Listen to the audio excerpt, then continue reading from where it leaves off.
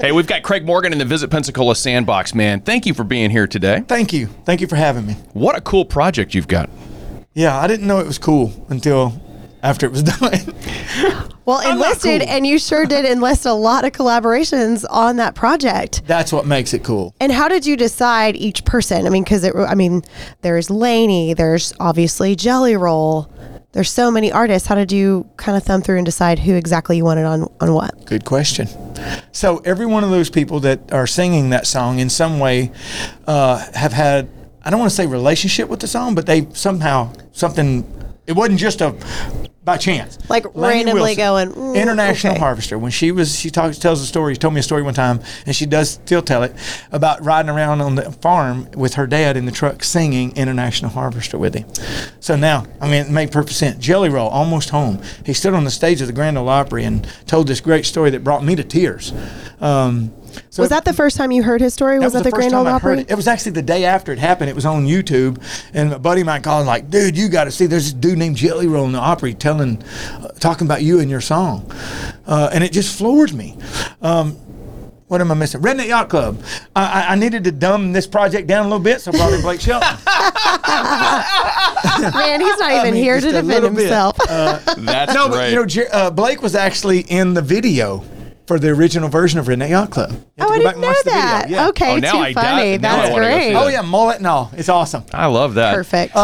Yeah, so anyway, that's how I got them. It was all intentional. Yes, those people were all intentional. Luke Combs on one of the new ones called Raise the Bar. That's really what started the project.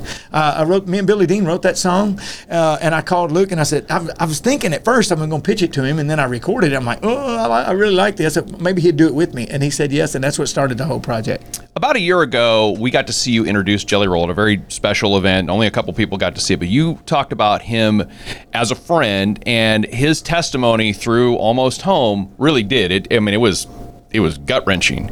I've heard the song. We're going to play it in just a second.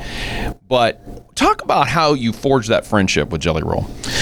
The day I seen that video, and I was sitting on my bus, and when I say it brought me to tears, I literally had tears in my eyes. As soon as it was done, I called my manager and I said, "Get me a phone number for this Jelly Roll guy. I want to talk to him. I want him to know, he talked about what that song meant to him. I want him to know what his story means to me, how important this is."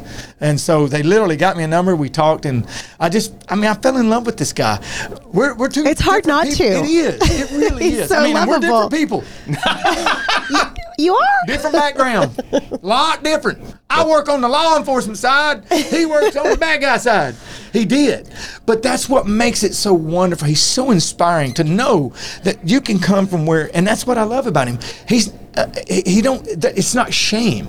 He understands that no matter what he went through, it can inspire and help other people. And so he's willing to put himself out there in order to do that. And that's a very admirable thing.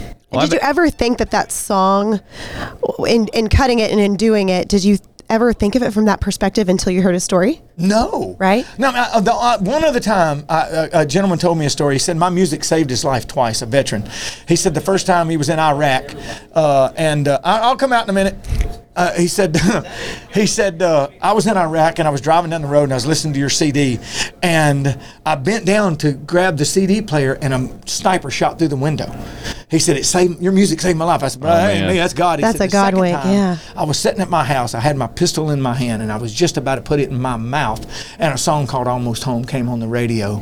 And he said, it stopped me from doing that. He said, twice your music. I said, that again was not me, that was God. But he used my music to do that, and that's a very inspirational for me. It motivates me. It's definitely a powerful song. I'll tell you what, why don't we let this song motivate you right now? We're going to play Almost Home. This is Craig Morgan and Jelly Roll, and if it doesn't put the hair up on your arms, I'll give you your money back.